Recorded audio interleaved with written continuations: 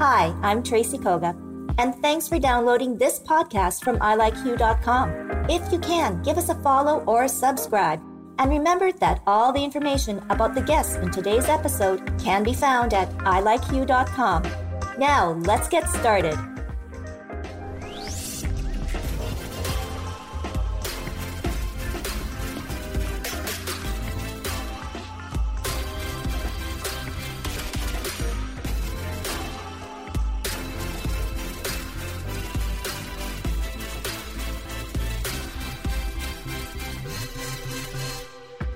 Hi, I'm Tracy Koga with something short and fun. This is a Hugh Soundbite. Hello, Alicia. It's so good to meet you. I know in this wonderful world of virtuality, it's it's like boom, okay, we get to meet each other. But I know, from far away. I know, exactly. So I guess when I first saw your music video, and first of all, congratulations on the album. We're going to talk about that, but this song, Joke's on Me, the video is even more intense than the song. And I learned that it was like you were like a one-stop show, like you acted in it, 2 characters, by the way, and a very interesting, dark kind of story. So I guess your concept for this whole video, first of all. It was, yeah. So the concept was, as it is in the song, it's kind of a battle between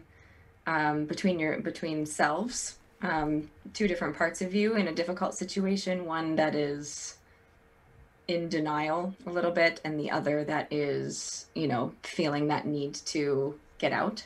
So that was where the idea came from, and yeah, I guess it kind of evolved into the only way you can really get out is you. The only person who can really help you is you, and you kind of have to leave that denial part behind, and it takes a bit of a dark turn in the video. But well, and your talent, of course, is songwriting, and I guess working and collaborating with other people. So, but this is your own project, and this new album, Joan, has a lot of, I think, meaning for you.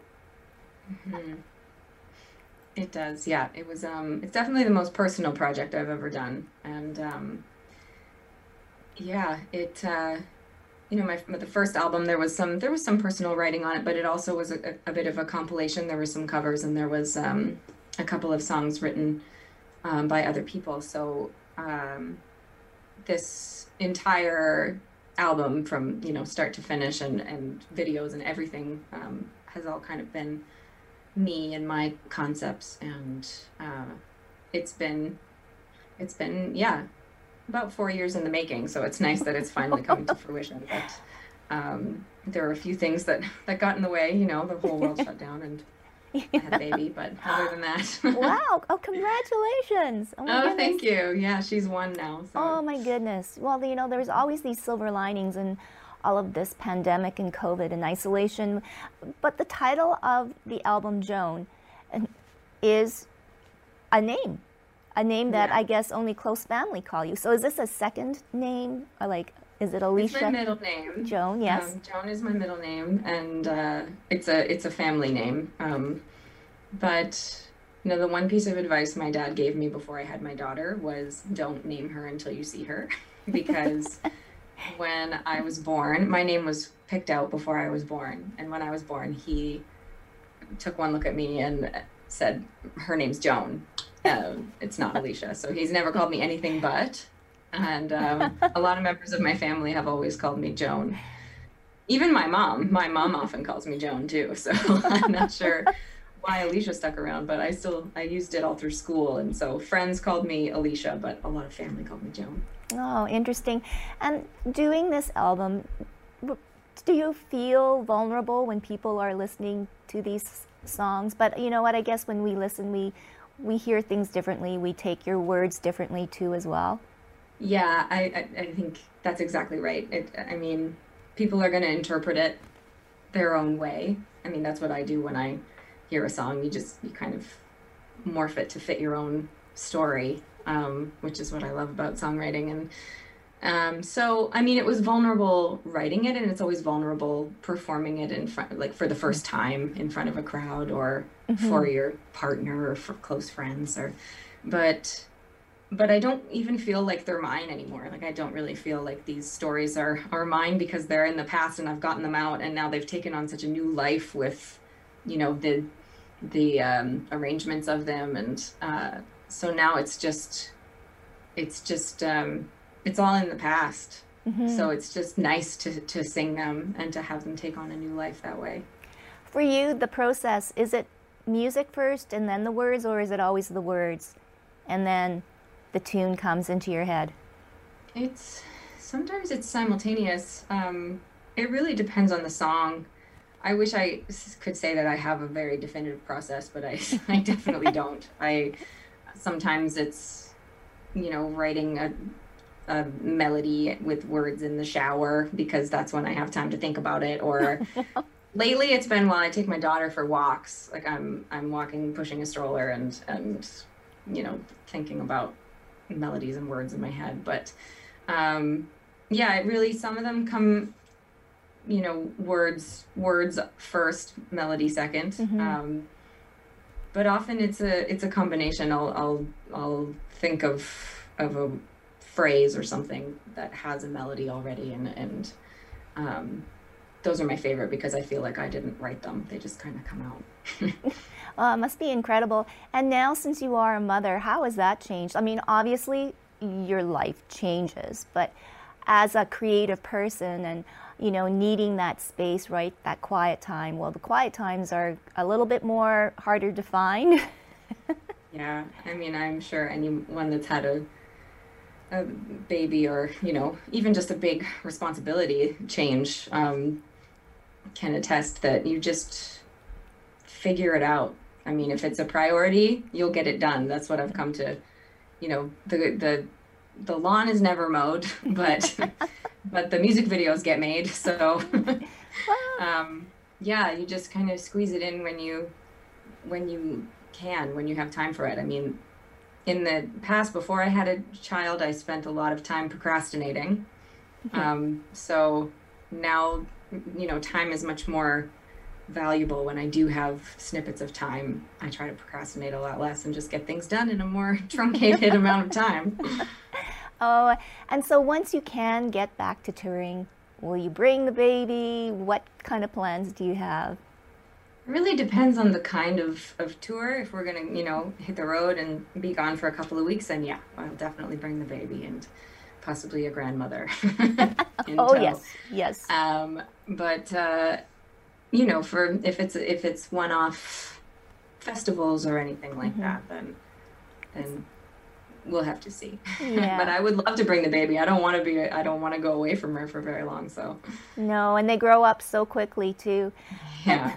And for yourself, what is it going to be like when you can step in front of a crowd and actually perform and sing with them again? Well, I've been able to do that. I'm in Prince Edward Island, and we've been very fortunate out here to be able to have some live performances. And they're smaller. They're restricted. Yeah. They're smaller, but it's still, I've been lucky enough to perform for 150 people, which is... That's crazy. I know, that's a lot. It's crazy. At this point, it's crazy. Yeah. That's all you need. Yeah.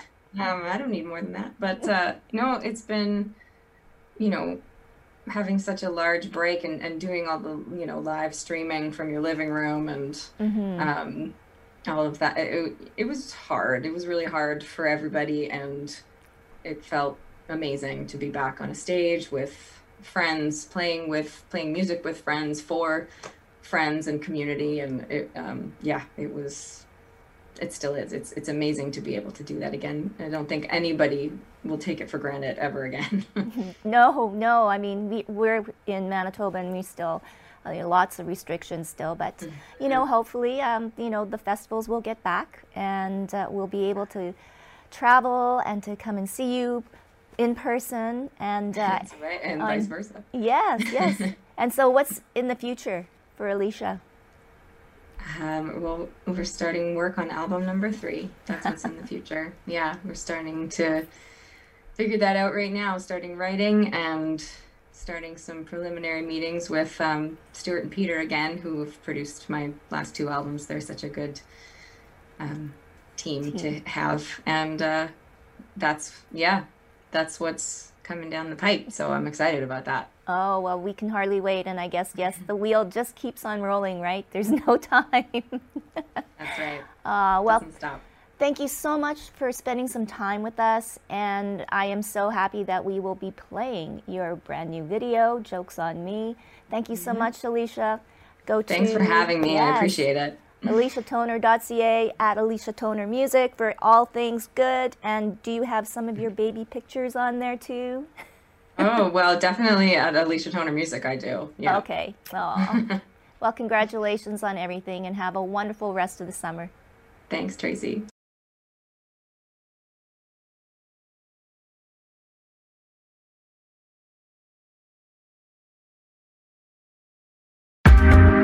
Thanks for listening. This has been a production of ilikeyou.com. Podcast distribution from the Sound Off Media Company.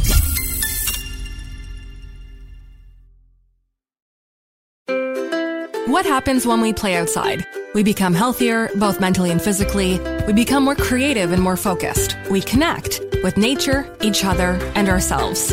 Let's Take This Outside, a new podcast hosted by me, Marianne Iveson, an aspiring outdoor athlete and nature lover. I speak to athletes, outdoor professionals, and scientists about their connection to nature, how it affects their performance, and everyday life. Let's Take This Outside, available on Apple Podcasts, Spotify, and Google Podcasts, and at letstakethisoutside.ca.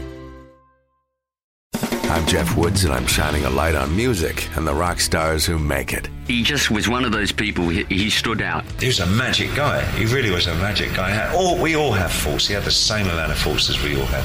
This was before Led Zeppelin. Robert was full on. I mean, he was Led Zeppelin without the band behind him. He had the hair, the jeans, the whole thing, you know. And he was amazing. The Records and Rockstars podcast, heard around the world and yours to hear wherever you get podcasts. All the episodes from JeffWoodsRadio.com. Another Sound Off Media Company podcast.